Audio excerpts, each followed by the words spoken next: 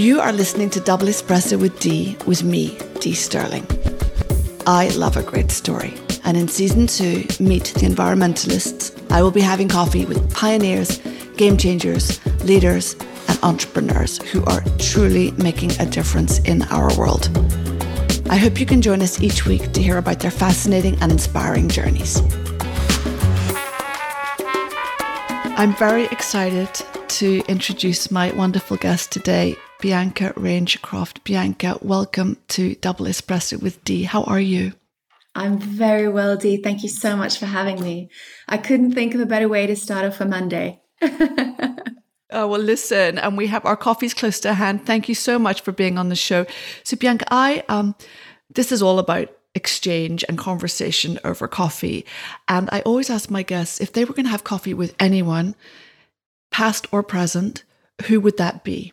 Oh, I would have to say a two-part coffee, I think. It would potentially be with David Attenborough and also a young lady called Alice Eady, who is absolutely amazing. And the reason I want to meet both of them at the same time is because my dad's a similar age to David Attenborough, had also traveled the world. I would love to hear his thoughts and hopes around what we can do in the current climate emergency. And then I'd love to hear from Alice around, she's sort of a videographer, travels the world to sort of capture amazing communities, going through some really, really difficult changes. And so I'd love to hear what she's hopeful about and what youngsters like us can do to really make change and really drive it from a societal perspective. So yeah, I think that would be a very interesting coffee chat. Oh, I agree. And I don't know whether you've read David Attenborough's latest work, which he says is like a testament to the future. Yeah. And it's beautifully written, super informative. And also, you know, we are on a race against time, right? We know this and it's real. And literally every day at the moment, we're hearing about new catastrophes, even today, the fires in Greece, etc. So, you know, we all need to do our part. And coming to you, Bianca, you started your career in finance, latterly with Goldman Sachs Asset Management, and you've always loved fashion. You've always loved clothes. And you decided last year to go on the wild side and set up Whering, Whering, which is a fantastic name. Names are so important, as I always say. And in essence, it's a fashion tech app that allows us to digitalize our wardrobes, right? What happened? You love clothes. What got you to this point where you wanted to do something where we use our wardrobes better and really encouraging people to do that in a very active way? Yeah, absolutely. So look, I think for me, this all kind of happened in 2020. And it really came from a profound desire to sort of democratize the personal styling landscape. And that kind of came after I had worked on the Stitch Fix IPO. I had done a lot of due diligence into kind of machine learning and how we could look to tech to really improve, you know, the lives of billions of women around the world. But that was really from a consumption perspective. It wasn't looking at what we already owned. And for me, that was a huge part of the equation that was so fascinating, right? And it's obviously got this whole impact lens to it. And so, you know, for me, it really was out of this kind of desire to fundamentally change the way we interact with our clothes, i.e. upend throwaway culture. And it really came from a place of, as you said before, I loved clothes. I was a recovering hypocrite. I used to go out and buy things during my lunch break and think, I cannot keep doing this. And so for me, the system was broken. We all did, trust me. Right?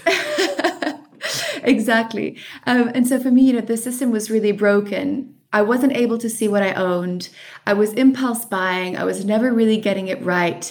And the lack of inspiration in the styling process to me meant only one thing. We had to, you know, harness the power of machine learning to help us optimize that process and really make our own wardrobe the basis of everything that we then look at in terms of shopping, in terms of personal stylists, etc. Totally. And that was the starting point. And it occurs to me, I mean, I love clothes, as you know, and I really look to buy less, but buy better, repurpose, rework, and keep my pieces and maybe pass them down to my daughter or to my nieces or to my girlfriends and other people in the family. And I think clothes are so fundamental. I mean, often we talk about the superficiality of clothing, but actually clothes give us our identity, right? They give us our personal identity. You might buy something beautiful and it's a talisman. It's a symbol of an achievement in your life. It records a moment in the same way that a piece of jewelry might. It might be something you pass down or pass on. And therefore, I think there's a seriousness to clothes and the purpose they serve in our lives. You know, like we all know if we're going into a big meeting, okay, things are a bit more relaxed these days, but you feel better if you're dressed beautifully, if you're dressed appropriately. You hold yourself better, right? You do. So we've all been in those situations. You've got your suit on, or you've got, you know, you're wearing something that you feel good in, and it makes you feel stronger about yourself. So I think this element of clothing must be recognized. I also think that, you know, from an anthropological point of view or an historical point of view, clothing says an awful lot about an era, a time, Absolutely. a society. Look at in the West, what happened, Status. right? Like in the 20th century, women literally started wearing the pants, right? And that's changed an awful lot of elements of our society and how things are done and how things are run since then, right? Tell us about the app, because in essence, one, it's about being able to see everything you have, but also put it together in different ways, because people often don't know what they have in their cupboard. I mean, I think the current stat is 3 out of 5 items bought every year are thrown away, and 85% of textiles purchased go to landfill, which is like a garbage truck of rubbish every second, frankly. Yeah. But then you're building out this marketplace of allowing users to repurpose, to have mended pieces, to share, to borrow, etc. And I know ultimately there is a sustainable circular market in that, which I think is really fundamental. Tell me a little bit about that whole aspect of, I guess, empowering conscientious consumers to, you know, do better with their wardrobe, buy in a way which is more eco-friendly and so forth. I couldn't have said that better myself, Dee. Thank you. So I think, look, what's central to our sort of mission of democratizing personal styling, which for me really has to be for every woman everywhere. It's really about sort of transcending these barriers of age, of income level, etc. And what we really wanted to do with this app is essentially help women go through all these different stages of their lives. So, you know, my wardrobe when I was, you know, young and at university was very different to my banking wardrobe and to my current, you know, fashion tech founder wardrobe. So for us, it's really all about fighting this I have nothing to wear dilemma, which feels super universal. And basically what this means practically is really take a user from end to end throughout their whole user journey with their wardrobe. So it obviously means seeing everything that you currently own. It means helping you identify the things that maybe you need to kind of get rid of, ethically donate them as a first step of kind of, you know, making your wardrobe a little bit more zen, a little bit more kind of on point as you go through ages, transformations, job changes, etc.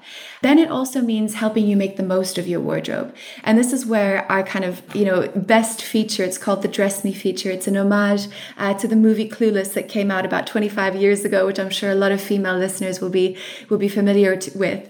And that basically is a machine learning, totally tech-driven feature that allows you to sort of refresh your outfits, and it shows you all the possible combinations, things that you would never have thought of, and you can kind of tweak the shoes, change the accessories, etc.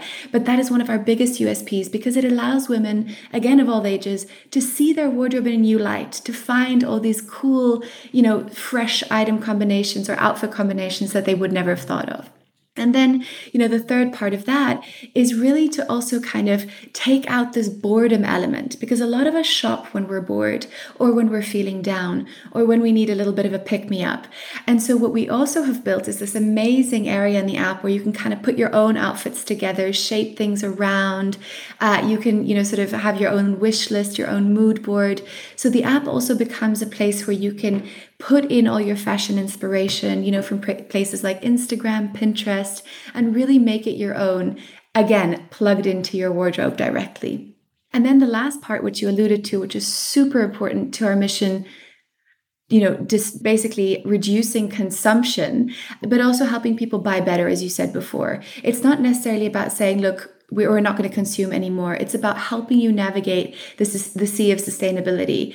Where do you get brands that we as Wearing have vetted, from a supply chain perspective, and can say with confidence, these guys are doing, the right thing for people and planet. So basically, we've also built this customized shopping section on the app where you could essentially find pieces that help complement what you already own. And this is the sort of groundbreaking element from a sustainability perspective, because no one really knows or can see what you currently own, and therefore cannot give you recommendations that are sustainable and can help you buy less but better and invest in quality pieces. So that's kind of our last, main USP at the moment.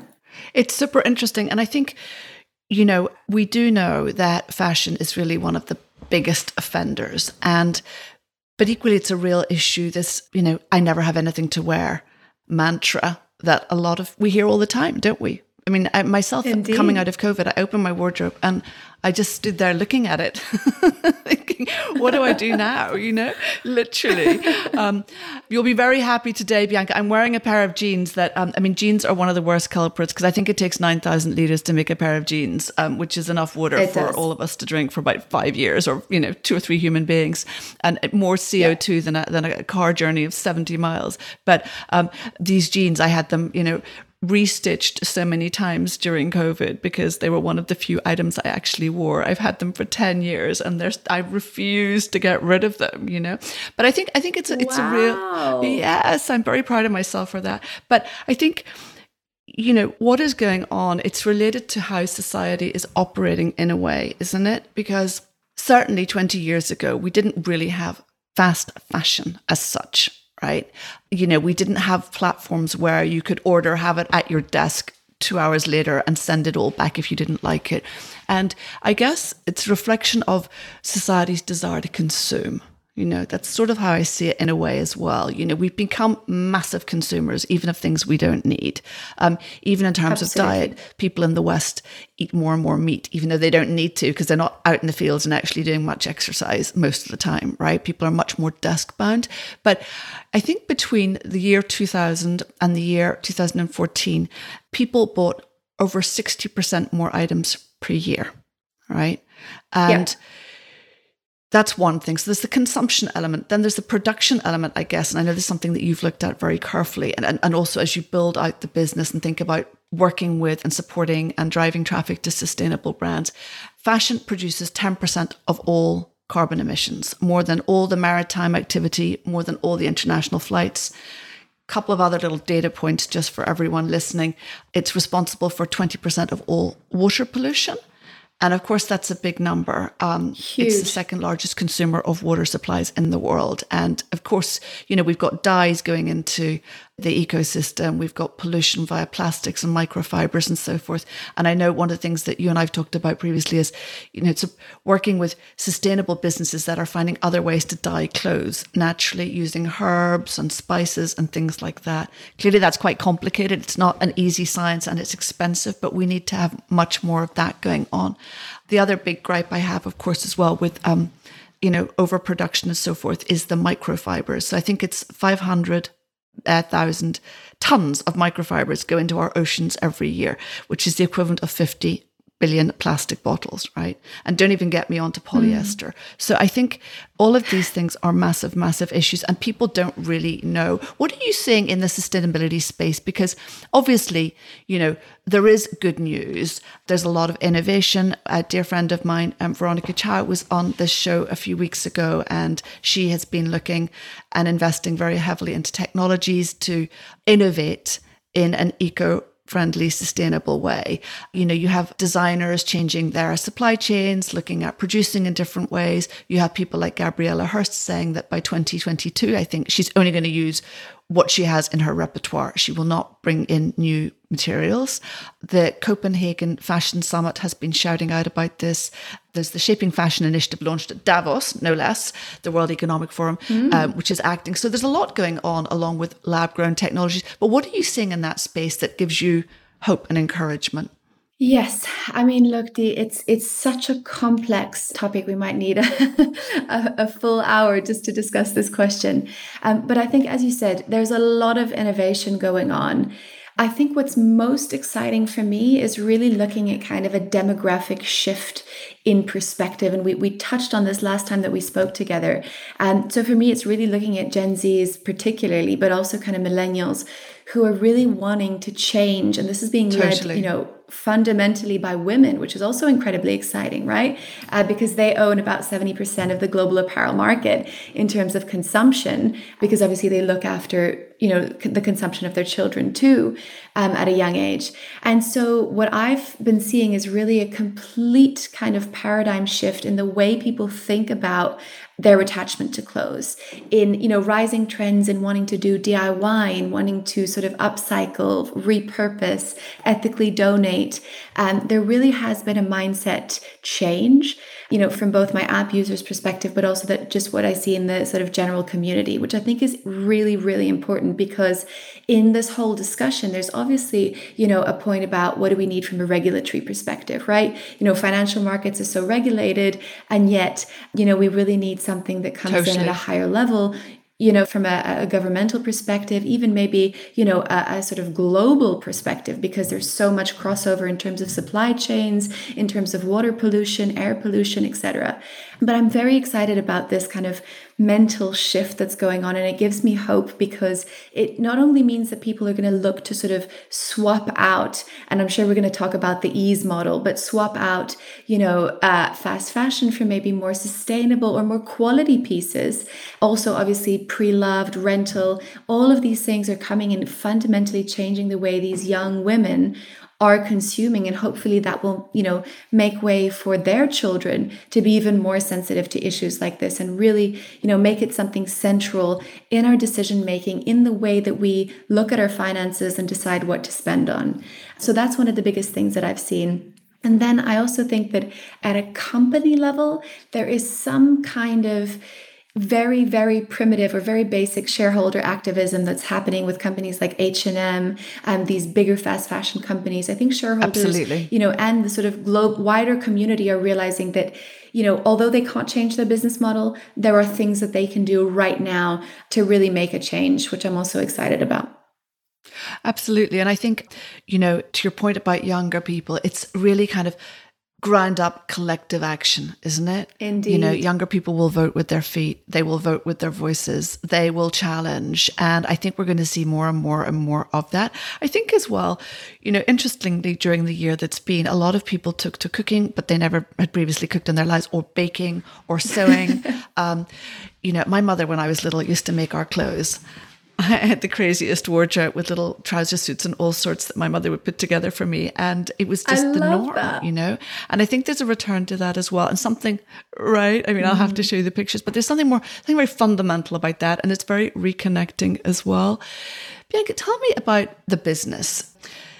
We know in the sustainability world, it's not easy to do the right thing, right? And all sorts of things have to happen at different layers, right, in the architectural life we live in. So it's got to be corporations, it's got to be boards, it has to be shareholder activism, it has to be governments. And we know this with plastic and with all sorts of other things, carbon taxes and so forth, and many other ways that we can actually hold people, societies. Bans on greenwashing. And on and on. But it's hard to be sustainable, right? It's hard because, if you're a startup and you're making clothes and you want to have a pure ecosystem and supply chain all the way through, it's more expensive still, right?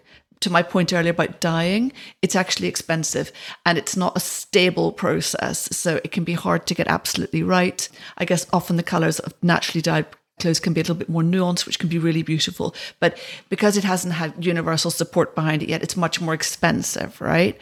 So what are you seeing, having launched this business and really wanting to make your mark as a kind of sustainability entrepreneur? What have been the biggest challenges to you so far on a human level as you build? Oh, on a personal level, I think I'll try and split it into two. I think on a personal level, which I know a lot of our users also struggle with as young women, living predominantly in kind of urban spaces, is this notion of what is the true cost of a garment? And what do we need to pay to sort of go home and think, I've done the right thing and I'm putting my money, towards someone's living wage, towards the right kind of environmental policies for brands, etc. And I think, sort of decoupling my understanding of, what I'd been sort of taught in the last 10 to 20 years about fast fashion and the fact that a t-shirt could really cost £5 or £10, with kind of looking at, as you said before, reverting to sort of investing in more, longer term quality pieces that I'm going to love for a long time, and really thinking about what I wanted to buy before I bought it. I think that was the biggest dilemma that I faced on a personal level when starting this business. And, it's funny, we interviewed someone called Dr. Caroline Mayer, who's a psychologist of fashion and of sort of consumer behavior. And the first thing that she said to me was, the more knowledge you get as a consumer, the harder it is to ignore. And so there's a part of our brain that sometimes switches off that knowledge for us to sort of keep consuming the way we do. So I think for me, the hardest part was always trying to bring my knowledge back to the front or the forefront of my decisions. And then from a business perspective, the hardest thing that we struggled with at the beginning was obviously, taking a stance and locking into, our articles of association, the fact that we were only going to work with sustainable brands. That was something that investors didn't take too keenly at the beginning. They were sort of saying, well, hey, if we partnered with Zara and H&M and, Boohoo and Pretty Little Thing, Waring's, expansion strategy would be much easier. The onboarding process would be much easier, et cetera, et cetera. So I think for us, from a business standpoint, really positioning ourselves as the go-to kind of sustainable partner for women to make these purchasing decisions was really top of mind. And we haven't budged from that. But then I think that the second thing that really changed the way we approached the business and looked at the business was really understanding demand and looking at that from a data perspective. Because one of the biggest and most interesting things, and arguably the biggest contribution that Waring can make at a global level rather than at a personal level, helping you increase your utilization rates, is access to data and sort of, putting together microclusters of data on wardrobe composition, wardrobe utilization rates, wardrobe trends. How are people styling denim mini skirts? How does that differ by demographic? That is really, really vital to sort of really making the supply chain more green, talking to brands and getting them to get a better understanding of where demand is and what garments people use the most in the longer term. So I think that was something that was really interesting at the beginning. Absolutely. That we were also kind of... It's such a good point, right? Grappling with, yeah. And how do you sell data in the right way? How do you package that up? Who do we then sort of build this data analytics pipeline for? Those were all some of the struggles that we faced at the beginning. And personally, I think you're right. And in terms of really taking a stand, because sometimes it hurts, particularly when you're a new business and, you've taken the leap, and it's very exciting and very challenging in many different ways, both as a company and personally, right? But it is very exciting when you get interest from big names or when you think there's a possibility of getting a big account. But we do all have to ask ourselves those questions, right? And I'm sure that decision will serve you tenfold in the long run. I think as well, coming back to, what consumers can do and the point that, you need to keep hearing it. We do know there is more we can do.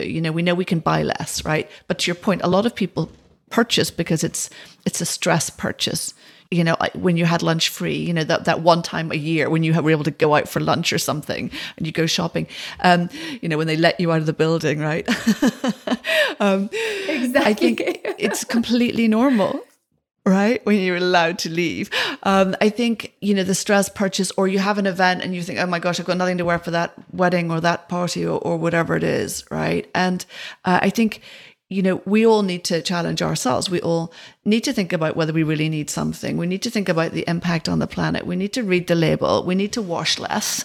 Right. That's another big thing. People don't realize that washing so much is not good for the clothes or the environment. And wash better, we need to use the right products, need to shop and drop to charity, that type of thing, right? And I think little by little, more and more is happening, to the point about this oceanic swell of, younger people calling out. And in the business, for you personally, what was your hardest moment so far, if there were one? Dee, again, we could be here all day. I think, for me, the hardest part was obviously raising capital as a female founder in the impact space. It's really not very easy. But I think one step kind of removed from that, I think the hardest part. What sort of challenges did you face? Yes. Look, I think there are a couple that kind of come to mind, and I'll share the sort of most impactful ones. I think the first thing is just the standard by which you get judged. So I'm obviously a first-time founder. I've got a ex-Goldman Sachs background. I did work on two fashion tech IPOs. I did a lot of due diligence on that. That, enabled me to have, a lot of contacts that maybe, a first-time entrepreneur like me wouldn't have, which was a good solid basis to start fundraising. But I was met with so much, Did you get a lot of pushback? A lot of pushback, a lot of kind of, middle-aged men who didn't know much about kind of fashion tech saying to me, well, what have you got so far? What have you done? The due diligence process was just much more difficult, much more actually negative than it really had to be. When I got my COO, who's a man, he also has a fashion and finance background to pitch, body language would immediately change. The toughness of the questions would immediately change. So I think there's a lot of kind of stigma there about first-time female founders who are nearing 30s. Is it a lifestyle choice? What do you really do? How aggressive are you going to be in scaling your business? Just the whole process was incredibly challenging versus, friends of mine who I know have, raised on pitch decks. We had traction. We had Vogue International covering our launch, and yet it never seemed to be enough. And then I think the second challenge in terms of fundraising was also just what we wanted to do with the business and staying true to the mission in the face of these, largely male investors who were saying, well, I want this to be a subscription model because it's easy for me to comprehend. It's easy for me to advise on. And we were saying, well, hang on, we want to democratize access to this product. We want everyone to be able to use machine learning to, pick out their outfits, to never not have anything to wear. So this is not the right path for us. And then also, I think, for instance, on the Caring Partners integration that we've just launched, a lot of these male investors were saying to us, well, why do you need to be able to get something tailored? Surely that doesn't matter. Can't we find other ways of making you money like advertising?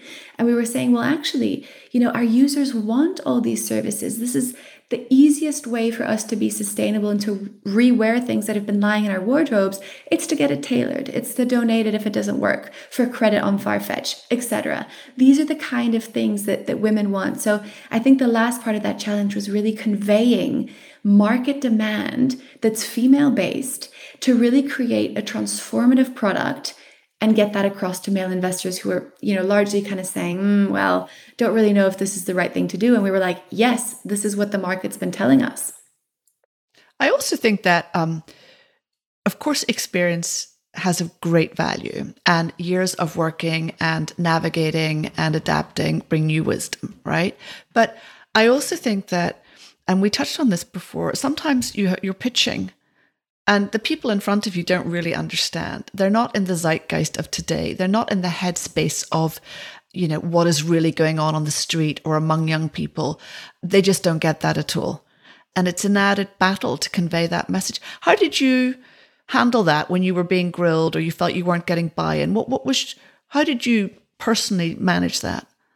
I completely agree. And I was going to say, I'm South African. And so as a South African, I grew up with the power of storytelling. The way that, people would turn to their communities, a lot of things were passed down orally. And so in my fundraising journey, funnily enough, whenever I was met with resistance, I used to build these case studies of the women of Waring.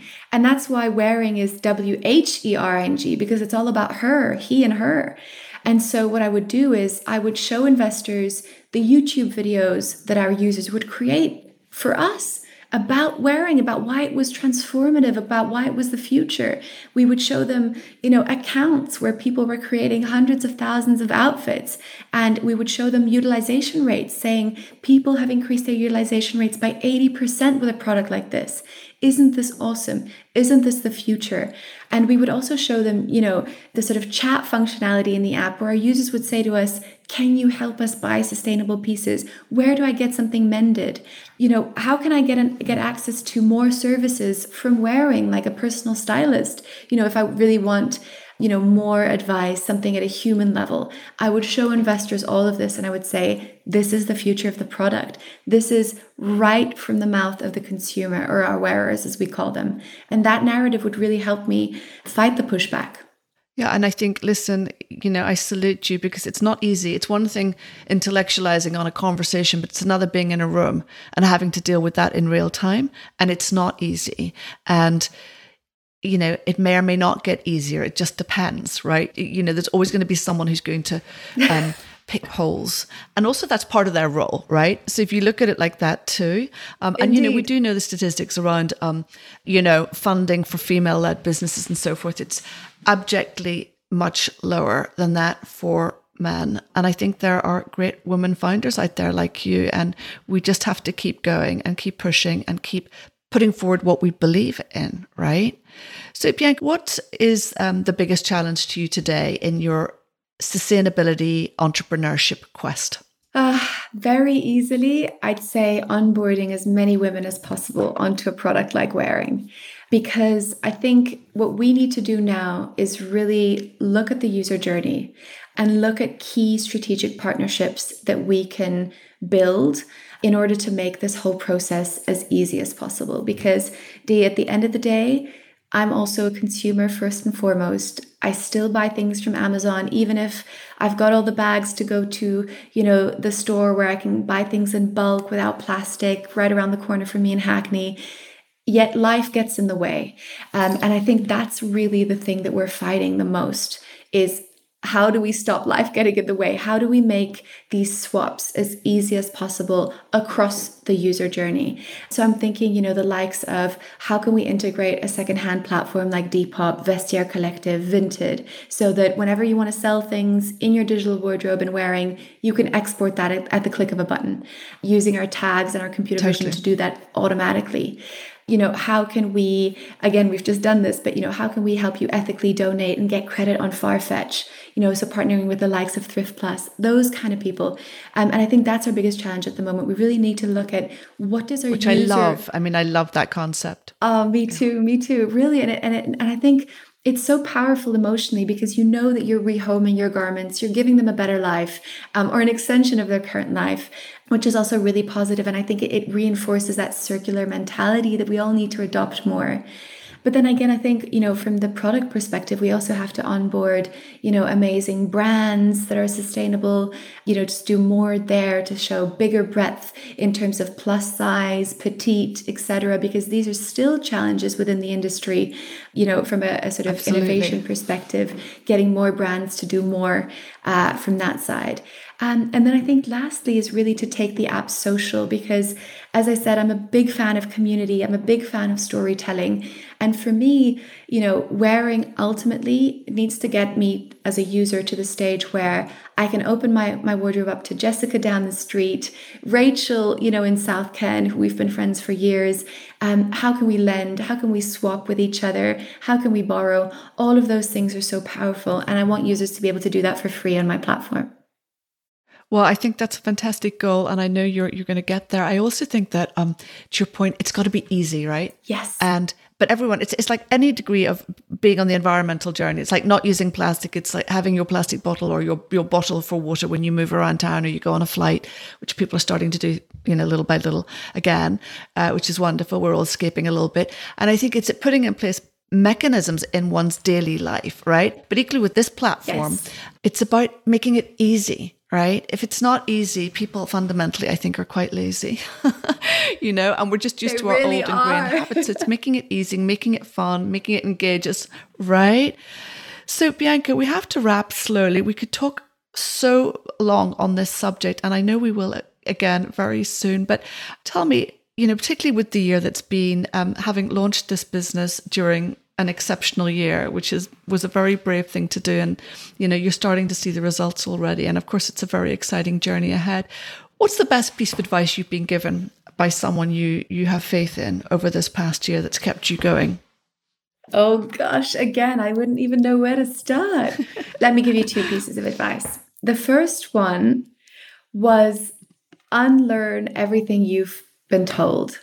And what this means to me is, in my corporate career, you were always told in your performance reviews, in meetings, etc., to work on your weaknesses. You got to get better at this, you got to do better at that. How can you learn? How can you bridge your knowledge gaps, etc.? This piece of advice around unlearn that means focus on your strength. I couldn't agree more. And I've done that since the beginning of my entrepreneurial journey. And it helps you just fill the gaps with other people who can do things 100 times better. Don't spend time trying to learning to code. At the beginning of my journey, I thought, I'll make my own website. I'm going to do this and that. Fundamentally, I can do that, but I'm a non-technical founder, and my time was much better invested in the creative part of the process, in the fundraising, in the partnerships, in the building out the team. That was really where I could add value. And so I would say, if you're looking at doing something like this, focus on building on your strengths. And then the second part, which sounds silly, but is really go with your gut. I think a lot of young women at the moment have, and myself included, have what we call imposter syndrome when you're starting out as a first-time entrepreneur or as a second-time entrepreneur. It can come back at any point. Do I know the answer to this? What do I do? So for me, I'm really lucky in my life to have my partner who is really kind of my sounding board. He always says to me, Bianca, you have the answer. You just have to dig down and find it. Take the time you need to process feelings, take the time you need to test things out, but ultimately you have the answer inside you and you just need to trust that and go for it. I think as well, to your point, I think still, certainly in the UK and in Europe, there is this, stigma around things not working out, around failure, around being fearful. And as I always say to anyone that wants to listen to me, including my children, just give it a go. Like, what's the worst that can happen? Just give it a go, right? And I think, in the States, there's just such an entirely different attitude around flopping or something not working or, setting up your nth venture, right? Like, failure should be saluted. One of my former guests, a friend of mine, Shan Sutherland, talks a lot about this. We should salute failure. We should salute giving it a go, Absolutely. Right? Not keeping it in our head and getting it across the line. But people will burst your bubble very, very quickly. So it's very important to your second point about sitting with intuition. Because at the end of the day, we sort of know the answers, don't we? Yeah, we do. We do. And, my mother always used to say to me, knowledge is power. So even if wearing fails tomorrow, I will have built up a set of skills, a knowledge base that no one can take away from me. And you just got to see it like that. Absolutely. I agree with you. You've got to see it like that and just keep going. I also think, and it sounds so hackneyed and cliched, but a lot of founders and a lot of very famous founders talk about the journey. And really, it is the journey that makes you. It is the journey that connects you. It's the build, right? And I think it's a question of just putting the seatbelt on and going for it at high speed and giving it all you've got. And not getting too fixated on, the end goal in 5 years, because the end goal will look different. It'll either look, better or 10 times better than you can imagine, right? And it is about each of those little steps and getting something out of them and learning from them. And I think sometimes those are the most beautiful moments, even when they're very stressful, because you understand what you're able to do. You understand there's a marketplace. You understand what you're capable of, right? You understand how resilient you are. And, exactly. And you also learn to pivot and move in a much more agile way, right? Which is super exciting. Absolutely. Anyway, Bianca, it's been brilliant to have you today. Thank you so much for joining me. And I look forward to the growth and development and evolution and huge success of Wearing. Thank you so much for having me, Dee. Such a pleasure. Thank you for joining me on Double Espresso with Dee. I hope you enjoyed this episode and can subscribe and share these fascinating stories.